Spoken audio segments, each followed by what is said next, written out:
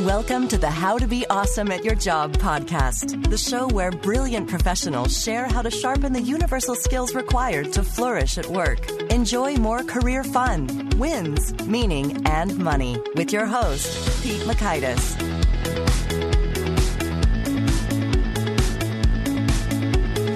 Hello, and thanks so much for joining us here for episode 115 with Jeff Blades. Jeff is a man who boldly just says what it takes to win in your career and your life. And I had a whole lot of fun chatting with him. I think you'll have fun listening to him. So you're going to learn, one, how to convert difficult questions into a process toward answering them. Two, do's and don'ts for discovering what awesome at your job truly means for you. And three, 5 principles for winning at any career. So if you want to check out the show notes, the transcripts, or the links to items mentioned, you'll find that over at awesomeatyourjob.com/ep115.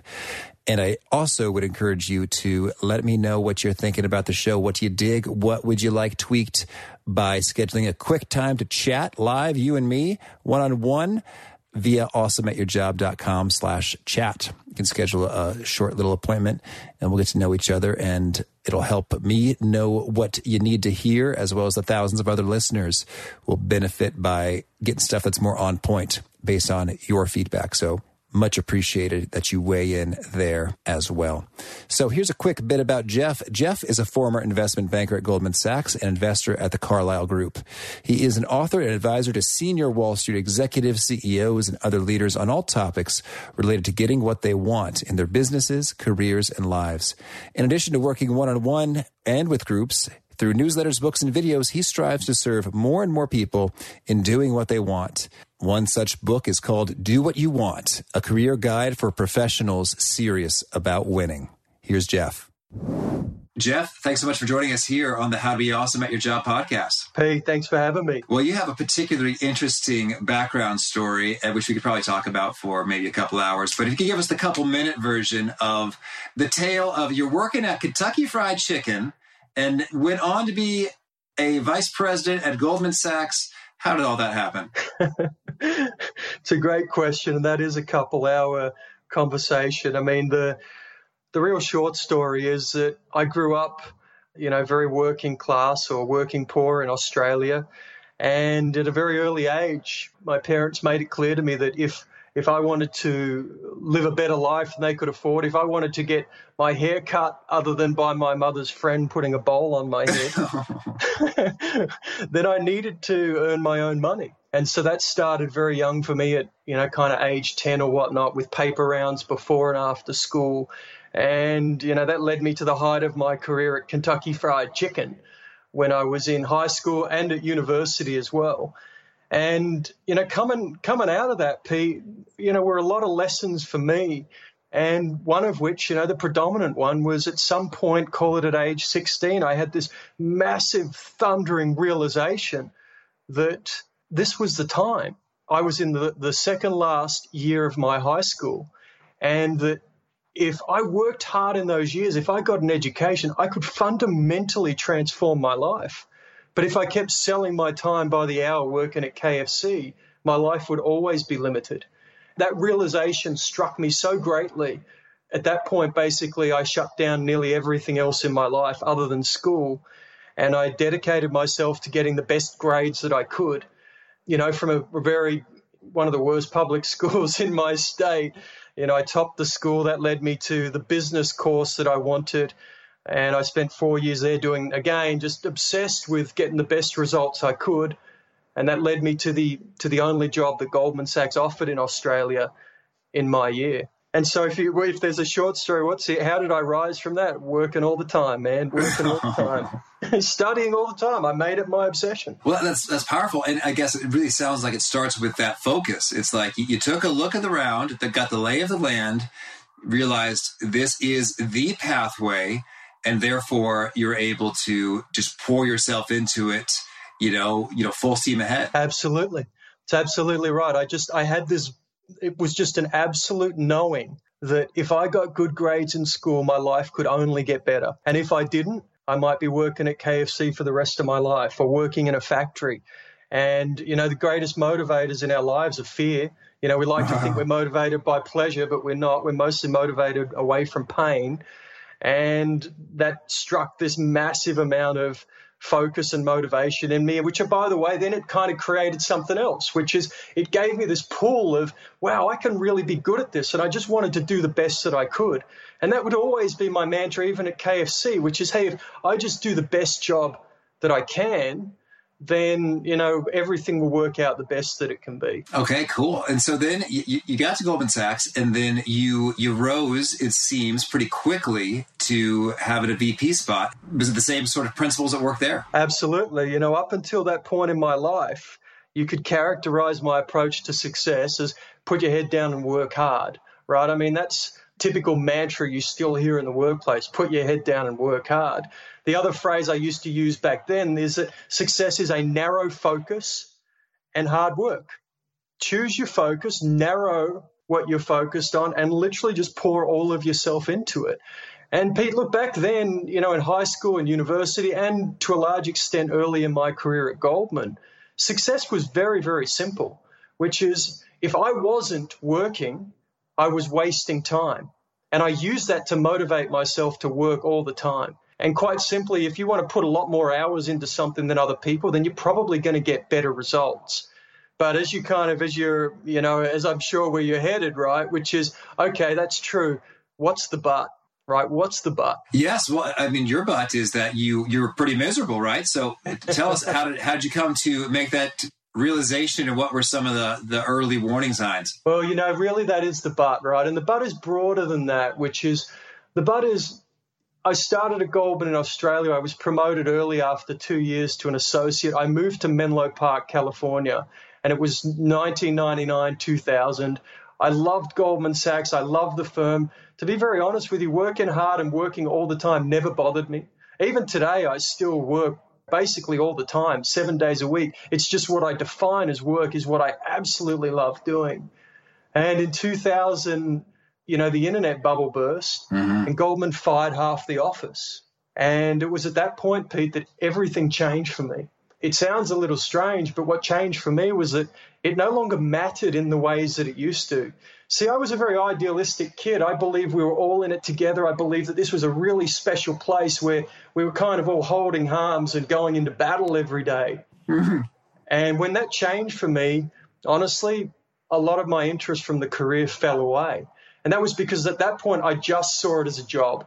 And the reason that was such a huge shift for me was because when I just saw it as a job, it was no longer a mission. It was no longer this special thing that we were all in together. When I just saw it as a job, I started to look at it like selling time. I started to look at it like I looked at KFC. And that's when I drew up that pie chart. One of my famous lines and in my book is I drew up this pie chart and I looked at that tiny sliver labeled not work, and I began to ask what had happened to my life. If this young kid from working class Melbourne, Australia, had this dream to create my most amazing life, that's all I ever wanted was create my most amazing life.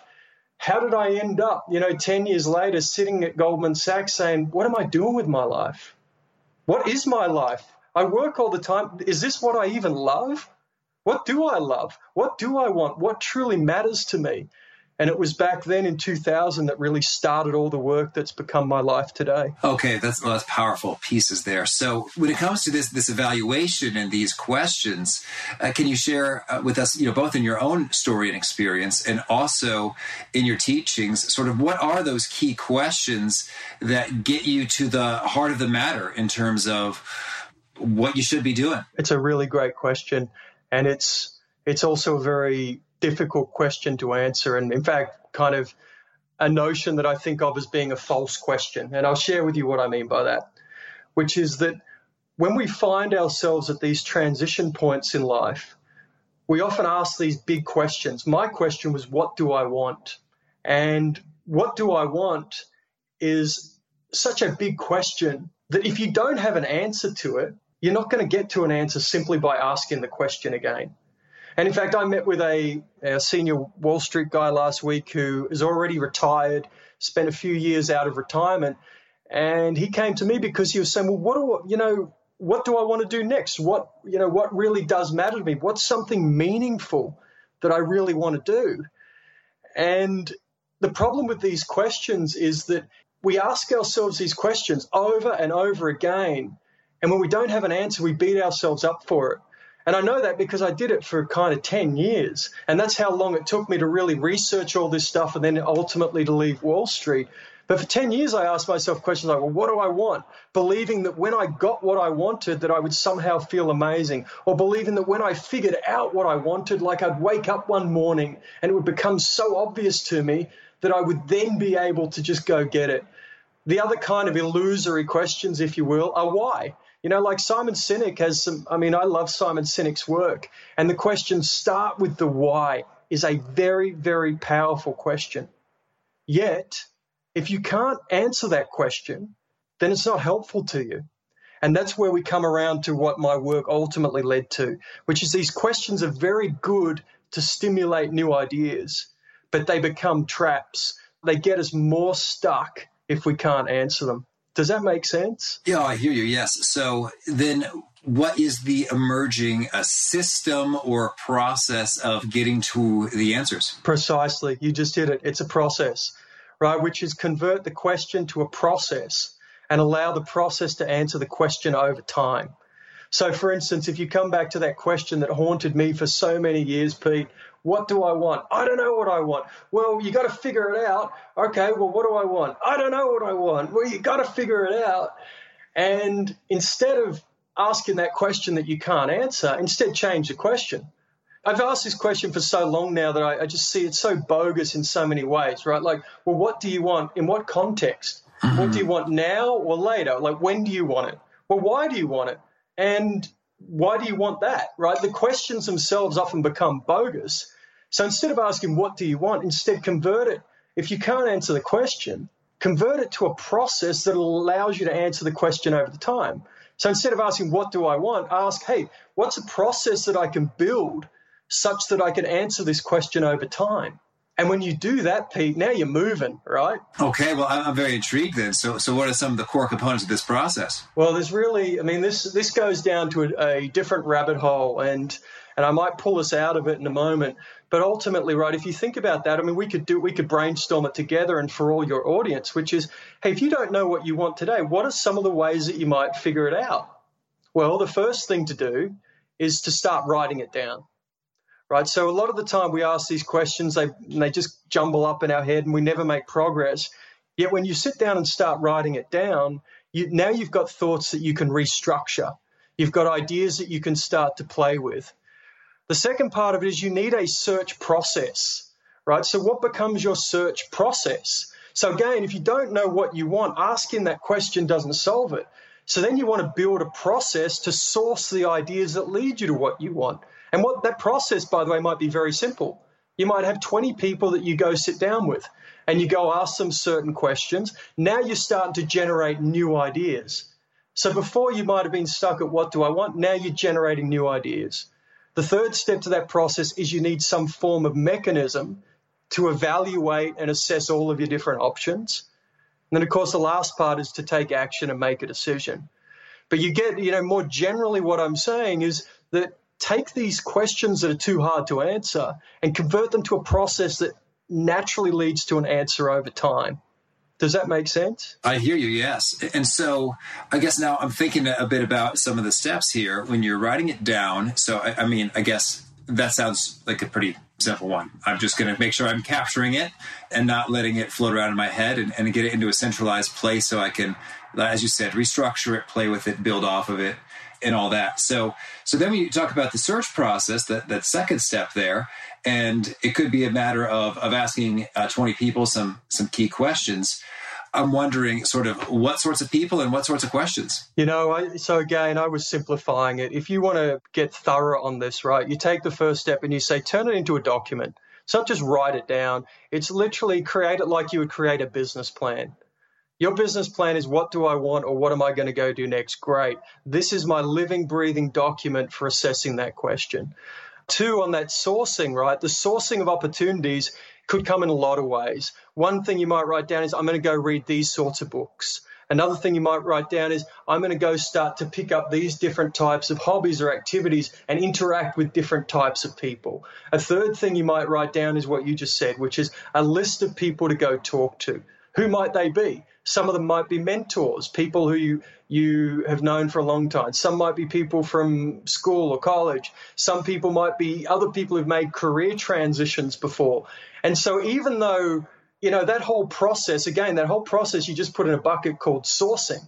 And that's where you've got to put on your thinking cap and go figure out, if you need to collect new information and reach new ideas, what are all the ways that you might do that? Gotcha. And so then in terms of the evaluating, the assessing, could you give a bit more detail along those points in terms of, I'm thinking of, when I hear that, criteria and maybe scoring or ranking, or sort of yes, no binary pieces like, these opportunities have to have, the following 7 things be true for them? Or what are some, approaches or angles on that side of things? Yeah, absolutely. I'm with you 100%, which is, look, for this sort of process that I'm talking to you about, I custom build these for my clients. And so it's not, I don't have some generic checklist that I suggest people look at. What I suggest is what you just said, which is sit down and figure out what really, truly matters to you. And why does it matter to you? And on what basis are you going to make this decision? See, a lot of the time, for instance, if you take a very common question for people graduating from college, that common question, or at least, in our type of world, Pete, with our backgrounds, should I go into banking or consulting? Mm-hmm. Okay, well, that sounds like a really complicated question if you're in college.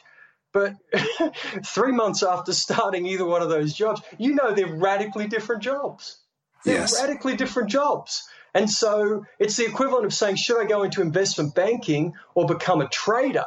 Well, you know what? In college, they might sound very similar, but they're radically different jobs. And so the point that I'm making in that second category of assess is, don't look for an approach that's ready-made for you, but that's where you do your work. You figure out, what does the job actually look like? What do I want? What matters to me over what time frame, and all of that stuff. What I might do, if you're cool with it, is I might just kind of pop out of this topic and jump to the bigger topic.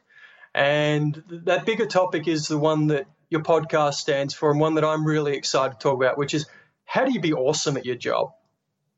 Because this system that we're talking about, this specific topic, is, one application of my work, which is, how do you figure out what you want and how do you get it? The broader system of my work, a system I call the system for doing what you want, is an end-to-end system on being awesome at your job. Okay, well, I'm all in. So let's hear, what is that system for doing what you want and being awesome at your job? Well, Pete, I'm so glad that you asked that. Well, the question that I was noodling on, by the way, before we got on the phone was, expecting to come to this topic, which is, how are you awesome? How do you get awesome at your job? The way that I thought about it is, flip it the other way. How do you not be awesome at your job? So what does it take to be mediocre at your job? Well, so what does it take? It takes, firstly, having no goals, right? So it's just showing up every day, not really caring about where it's getting you. Having no idea how to win, literally just doing what you're told or doing what other people have done or doing something to the best of your ability, but without any reference to, what does it actually take to be awesome at this? Having no plan, right? No plan to actually get from where you started in your job to when you get to the back end of it. Literally just showing up again every day. No skills development. So you graduate from business school or college, you start your job, and then you don't read any more books. You don't develop any real skillfulness. You just keep showing up every day. And look, man, that's 99% of careers right there, right? That, by the way, that's the bulk of people at places like Goldman Sachs. No kidding. No. I mean, how many people do you know from Bain who are reading books on personal development? The personal development books, it all depends on how broadly or versus narrowly you define that term. But I'd say I saw a fair bit happening there, Bain. So I can tell you that it's very rare at Goldman Sachs. I'd also tell you that it's very rare. If you take, for instance, a very classic book, Dale Carnegie, How to Win Friends and Influence People. Don't you think that everybody in professional services should just nail that book? That they should have it on their desk and become masters at, they're in a people business. So how are you every day getting better at building relationships with people. Yes, well, I think that is a cornerstone kind of a book. And it's funny, that was one of the key things I was going to say about being mediocre at your job. It's like, don't bother building any coalitions or alliances or relationships and just kind of do your thing at your desk and your computer. Absolutely. I mean, again, I think of Think and Grow Rich, right? Like, why isn't everybody who's in, I mean, think about what we're talking about. We're talking about high-end professional career. I'm talking about high-end professional careers where people have spent hundreds of thousands of dollars on their undergraduate degree. They've spent potentially hundreds of thousands of dollars on their MBA, and then they get into their job and they won't even spend $10 a month reading a great book that will make them a killer at what they do. Yeah, I hear you. Well, I'm right on board there with you in terms of that mindset and digging into that kind of stuff. So I guess I want to hear more about, in terms of, you talked about the dark side, having no plan and no idea how to win and no skills development. And so what would you say are some of the key steps for just getting smart? I guess in many ways they seem pretty simple and fundamental, as opposed to there's some secret tricks. And maybe that's kind of what you're laying out for us right here. Well, and that's exactly how I think about it, right? Which is that the secret trick is, how do you harness all of this stuff and specifically put it to work every day?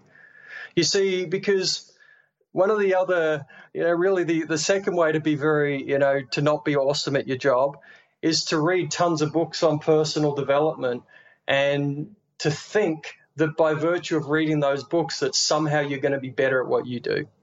And what I learned over years and years and years of doing this was that the only thing that saved me in my process, Pete, I didn't have any of this figured out, man. I didn't have this figured out. All I knew when I stepped back from my career was I needed to find a different answer. So what did I do? I did what I'd done in school. I became a great student. And I literally went and just started reading. And over the course of, 5-6 years, I read, 1,000 and something books. Over the course of 8 years, I read thousands of books on this stuff. And I found myself even more stuck. Why? Because I had all this knowledge. I had all this information, but I didn't have any way that I was specifically putting it to work. And so a big mistake a lot of people make in the world of personal development is that they go out and they train with people, they learn from people, they read all these books, but they haven't systematized it. And so when I came back and reverse engineered my process, I said, if I was to start from scratch, what would I do? I would build a system up front, and that system would incorporate all of the steps that you need to get what you want. So what are those 5 steps, right? We talked about this system for doing what you want a lot. What are the 5 steps? First, you have to get absolutely clear on goals. I call this define it. Define your goals, but this is where it gets specific. Don't define them as an outcome, define them as a process. So for instance, say that you are an associate at Bain, you want to be a partner. Okay, that's a great goal, but the goal in itself is useless relative to, okay, take that goal, design it, and turn it into a process that you put to work every day. So systematize your goal. So if you take the goal to make partner, the goal isn't to make partner. The goal is to show up tomorrow and put in the work that keeps validating you as a partner. So the goal itself is only helpful if you can then take action on it every day. Okay. So that's the first step. The second step I call getting it. And this is the real crux, I think, of when you say be awesome at your career. What's the real crux of that to me is getting it. Getting it, Pete, in every job people say that person gets it. Well, that person doesn't get it. But what does it actually mean? Yeah. What does it mean? That is a powerful question right there. I guess it varies, firm by firm or office by office and profession by profession. But I'm thinking generally it means that they fundamentally understand what matters, what doesn't matter, and they do sensible things to advance what matters. Perfect. Right. What I just call getting it is the intelligence inside the system. So the system, the first step, define the goals. Getting it says what truly matters to winning at this, right? What truly matters to winning at basketball? What truly matters? Putting a ball through a hoop more times than the other guy. Right. And so if you were to break that down and model it, what would you say wins? Well, if you are the best dribbler in the world, you might be able to out-dribble everybody in the world, but you can't shoot. Right? Right. So what is getting it in basketball? Well, getting it better include being able to put the ball through the hoop. Absolutely. I'll give you an example of Goldman. We talked about it a little bit earlier in a different context, which is that when I first started at Goldman, I thought it was a deal business. I thought the job was to do transactions. I thought our job was to be investment bankers and do deals. You know what? That's a great mindset when you're a junior person. And if you become a senior person with that same mindset, you won't last very long. You'll be fired very quickly. Why? Because getting it as a senior person in investment banking isn't doing deals. It's selling deals. If you're not driving revenue for the firm, then you're no value to the firm. And so if you believe that your skill set, by the way, I've worked with many of these people, and that's why they fail at the senior end. They fail because most people fail at the top. And they fail because they still think their job is to do deals. No, it's not. Their job is to sell deals. If they're not driving revenue, no one wants to pay them. It's that simple. And so what is getting it in investment banking? It's recognizing, hey, actually, you might think that the skill set is being great at doing a merger deal, but the truth of it is that you'll be a much more successful senior person if you truly get that your job is to sell business. So become an expert at selling. Right? So getting it is to say, hey, actually, wow, now I see it. The job here is to sell business. So I might be the best M&A banker in the world. And if I become an expert at selling, wow, now I really get the profession. Okay, cool. I'm with you. And this reminds me of also, I had a friend who was a lawyer, and he really loved the law and law school. And so he got some early coaching in his career because he was all about crafting the most exceptional, beautiful, pristine sort of motions and briefs and such. And they quickly told him, hey, this doesn't really matter. In fact, the client will be upset with you if you spend extra billable hours creating a masterpiece of emotion when a basic, hacked together thing will get the job done for fewer hours that he's paying for. Perfect. And the sad thing for most of us is that no one ever gives us that advice. Yeah. Right. Like an example, another more real world example is a buddy of mine who's a photographer in LA. And, he was a fashion photographer when the industry was really hot and his business was great. But when the business changed and it got much harder for him, he found himself really stuck. And he was really stuck because his craft was photography, but his business is the sale of photography services, right? So getting it in his business isn't be a great photographer. Getting it in his business is being a great photographer is a given. You better be a great photographer. But to build a great business, you better be great at selling it. All right. Okay. So we got the first two. And what's the third step? Well, that's the second step of getting it. And what I was going to do with you, if you want, is to just chunk down to a different level and say, okay, so that's all great in theory, but how do you figure this out for yourself? Right? So if you're sitting at Bain, if you're sitting at Goldman Sachs, if you're sitting at a law firm, well, what is getting it? And how do I figure that out?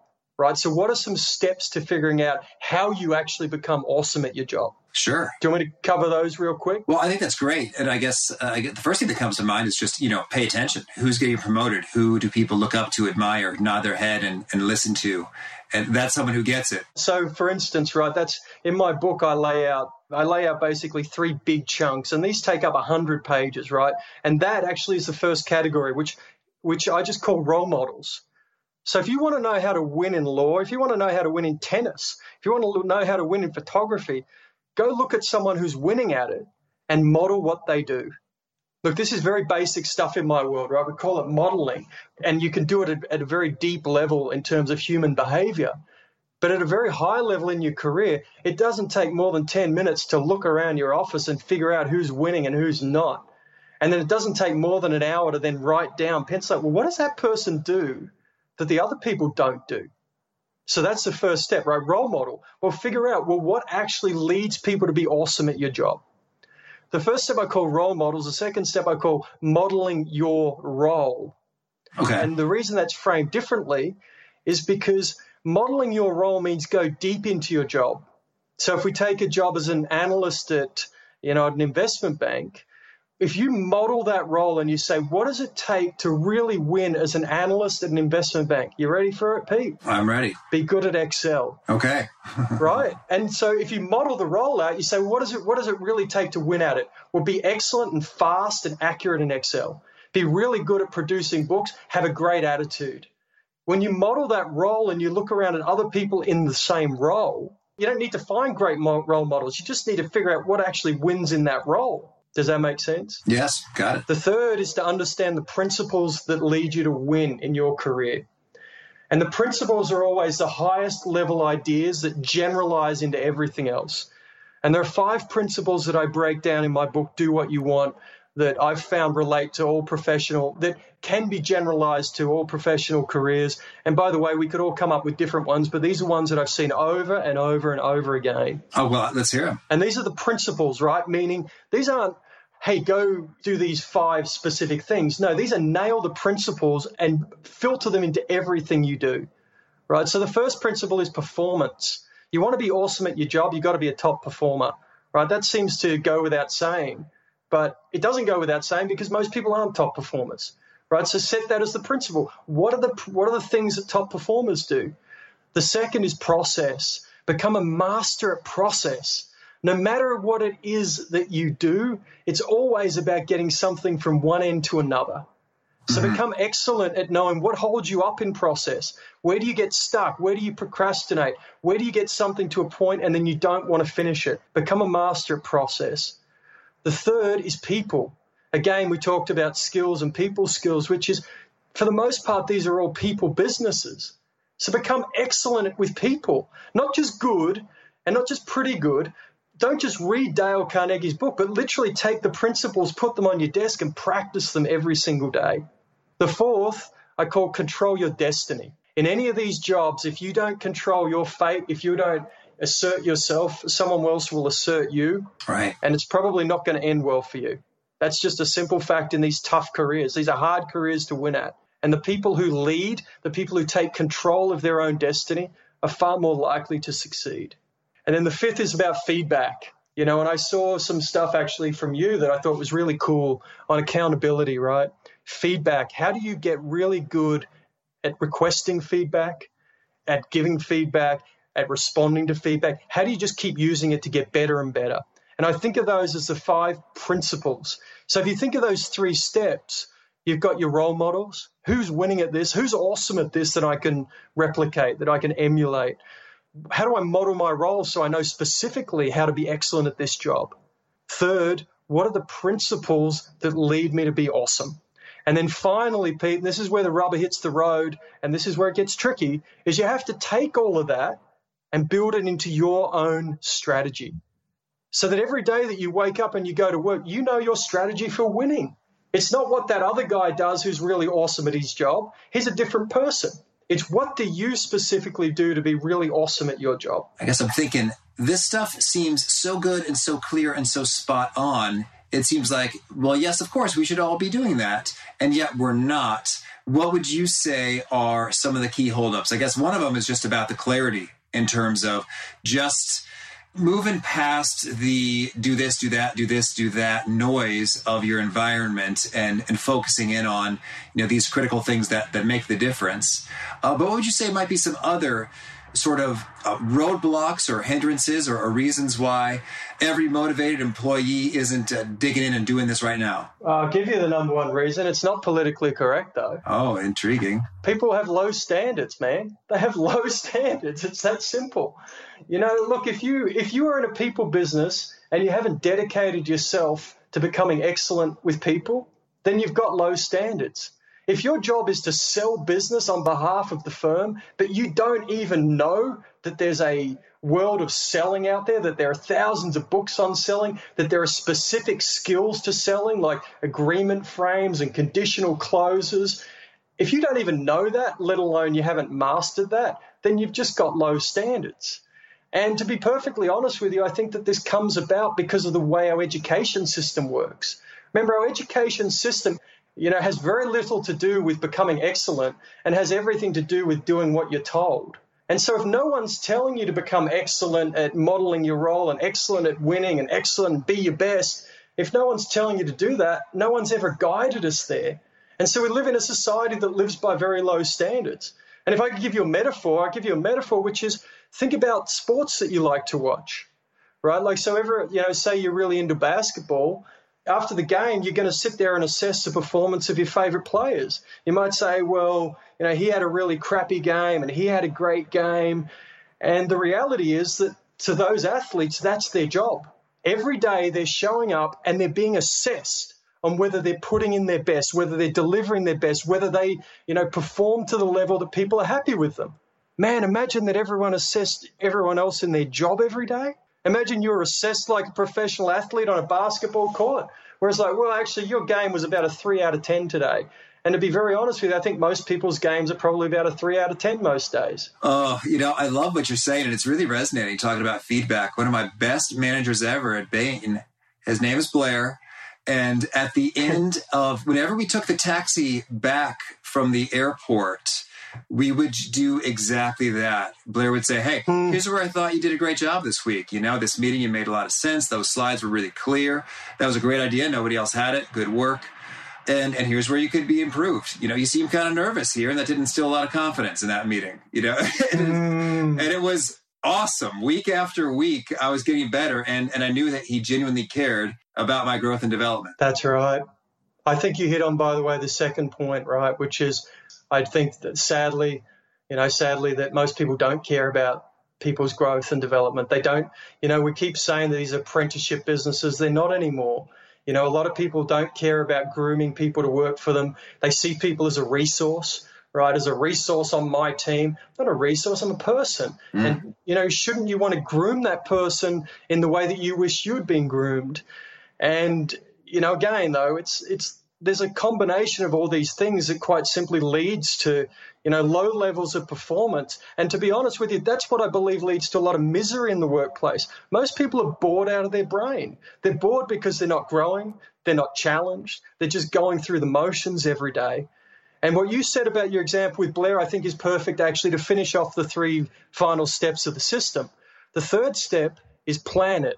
Right, so the first step, define what you want. Let's just take your example. Let's just use you at Bain, for instance, Pete, which is you want to win, you want to be great at Bain, you want to keep getting promoted. Great. The second step, getting it. Okay, I'm going to model Blair. I'm going to model all these people. I'm going to get all the feedback. I'm going to figure out how to be really great at this. The third step, build a plan. Right, again, everybody, look, all my folks on Wall Street, hedge funds, private equity, investment banking, consultants are the same. They spend their entire lives walking into businesses, assessing other people's businesses.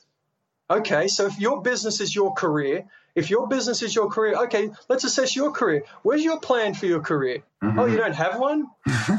Wait, so you walk into a company and you say, well, where's your 30-day plan? What's your revenue estimates for the year end? Break down all your numbers in these millions of different ways. Okay, great. So where's your plan for your career? Where are you going to be 2 years from now? What's your path to getting there? What are the specific things that you're going to focus on to help you get there? Because you just said it before. Blair gives you that feedback, but what matters most in having a system, this is why my approach is a system. What matters most in having a system of continuous improvement is not that he gives you the feedback, it's then that you take that feedback and you integrate it into everything you do from that point forward. Yes. Oh, well, Jeff, this is so good. I feel like it's tough, straight talk that people don't hear enough of, and it's very appreciated and refreshing. So thank you for bringing it here. Hey, Pete, man, seriously, my book, the cover has a very, James Altucher put a quote on it, which I'm very thankful to James for. And, look, but the tagline of my book's simple. Do what you want, a career guide for professionals serious about winning. Look, my work is for serious people. It's not for the average person who wants to get a job at Morgan Stanley and just show up every day. Look, that person must have been exceptional to have gotten the job. They must have gotten into a great school. They must have gotten great grades. They must have been really great to get the job. But then for most people, it just goes downhill from there. Right? They're not serious about being their best. They're not investing in themselves. That's the fourth step, right? Third step is plan it. The fourth step is execute it. Become excellent at executing your plan. The fifth step, Pete, we've been talking about on and off, right? The fifth step is getting skills. And that's where you develop for yourself a very specific plan of skills development. If you want to win more, get better. I wrote a book on Donald Trump, which got me into some trouble, right? But the reason I wrote a book on Donald Trump was very simple. I'm not into politics. I'm not into Trump. I saw a guy who just had better skills annihilate his entire competition, annihilate them with skills. And that's the final step in my system, right? The 5 steps. Define what you want. Get very clear, right? Get very clear on what it takes to win. 3, build a plan to win. 4, execute it every day. 5, become really serious about building the skills you need to win. All right. Well, Jeff, this is so good. Can we shift gears and hear right quick some of your favorite things? Yeah, you bet. Could you start us off with a favorite quote? Do not go where the path may lead. Go where there is no path and leave a trail. All right. And I'll be honest with you, this has sat on a compass on my desk for about 15 years, and it's a quote by Emerson. And when I stepped back from my career, I just, I thought I'd done everything that I possibly could to land at Goldman Sachs. And I'd done everything right. I'd gotten from working at air conditioner factories in the hot summertime making air conditioners to sitting at Goldman Sachs. And that path had only led me to that point. So I needed to find a new trail. Okay, thank you. And how about a favorite study or experiment or piece of research? Have you ever read the study called The Mundanity of Excellence? I have not at all. It was a study, I want to say, in the 70s or 80s. And the author went and spent 18 months with professional swimmers, people coming up in swimming to ultimately become Olympic-level swimmers. And the piece that he wrote after that, The Mundanity of Excellence, to me is, is the definitive guide on being excellent. What does it say? Continuous improvement, right? It says the reason it's called Mundanity of Excellence is because excellence should be boring, right? Because excellence isn't new and fun every day. Excellence is every single day you choose to get better. Every single day you just do what you did yesterday, but better. And if you can focus on that, to me, man, what can't you succeed at in life? Perfect. Thank you. And how about a favorite book? Think and Grow Rich. All right. And how about a favorite tool, whether that's a product or service or app or thought framework? You don't want to hear this, but I'm going to give it to you anyway. Hypnosis. No kidding. Like I said, look, I'm deep into hypnosis because all I do is change people, right? My life is personal change and influence. And hypnosis is by far, from now 17 years of research, I have not come across a better tool for getting what you want than learning to reprogram the way you think. And hypnosis is the tool. Oh, thank you. You are such a fresh voice. And how about a favorite habit, a personal practice of yours that's made you more awesome at your job? I work out every day, and I don't even do it for fitness. I do it for my mind. I do it for all these reasons. I believe that if we want to be at peak at whatever we do, we've got to keep driving the mind and the body into peak states. And working out, it's about fitness, but it's also about peak states. It's about that running state. It's about transforming the way that you think and feel. All right, so if I could ask, if you're primarily exercising for your brain and not your body, what's kind of your approach? Is it more cardio, more strength, more stretching, yoga, breathing? What's kind of the mix? I like to fight. I box, Muay Thai, Jiu-Jitsu. I lift, I run. I do a little bit of everything. I like to mix it up a lot. But to me, it is about both, I will say. Look, it is about fitness and health, but it's about that mental side of it as well. Okay. And what would you say, is there a particular sort of Jeff Blades original quote or articulation of your message that really just seems to resonate and connect with people such that they're nodding their heads, they're taking notes, they're highlighting in the Kindle version of your book? Any key phrases or quotes come to mind? Yeah. None of us started in these careers just to have a job, right? Think about that, right? How many people come out of college, we're so eager, we're so excited, we get these great jobs, these truly great jobs, and 10 years later, nearly everybody who went and started there is basically mediocre. Gotcha. What would you say is the best place to, or means of contacting you or get in touch learning more about what you're up to? Best place, Pete, is my website, jeffblades.com, Geoff Blades. As in razor blades, as my mum used to say. Do you have a favorite challenge or call to action you'd issue forth to folks looking to be more awesome at their jobs? I mean, I would come back to that same point that we started with earlier, which is ask yourself, where are your standards? So is awesome at your job, is that, if you're watching LeBron James be awesome at his job, what standard are you applying to him? Well, Jeff, this has been a real treat. Thanks so much for what you're sharing, and best of luck with your coaching and your clients and everything you're up to. Thanks, Pete. Really great to be on your show, and thanks for having me. I'm really just so fired up by the work you do. It's really cool to me. Oh, awesome. Thank you. Thank you. I love the boldness and the initiative and just the sheer focus on, yep, that makes sense. That should work. Ness of all this stuff. So if you want to refresh visual style with the transcript, the show notes, the links, etc., that's over at awesomeatyourjob.com/ep115. And I would love to hear from you if you schedule a quick time for us to chat via awesomeatyourjob.com/chat. And I encourage you to push the subscribe button if you haven't already, so you'll hear from our next guest. Scott Sonnenschein tackles the perennial question, how do we do more with less? He's got some cool counterintuitive ideas about how constraints can really be beneficial and so much more. So I hope to catch you then, and peace. Thanks for joining us for today's episode. To get the most out of this conversation, visit awesomeatyourjob.com to find today's show notes, transcript, and infographic summary cheat sheet. For more entertaining professional skill sharpening, be sure to subscribe to catch the next episode of How to Be Awesome at Your Job.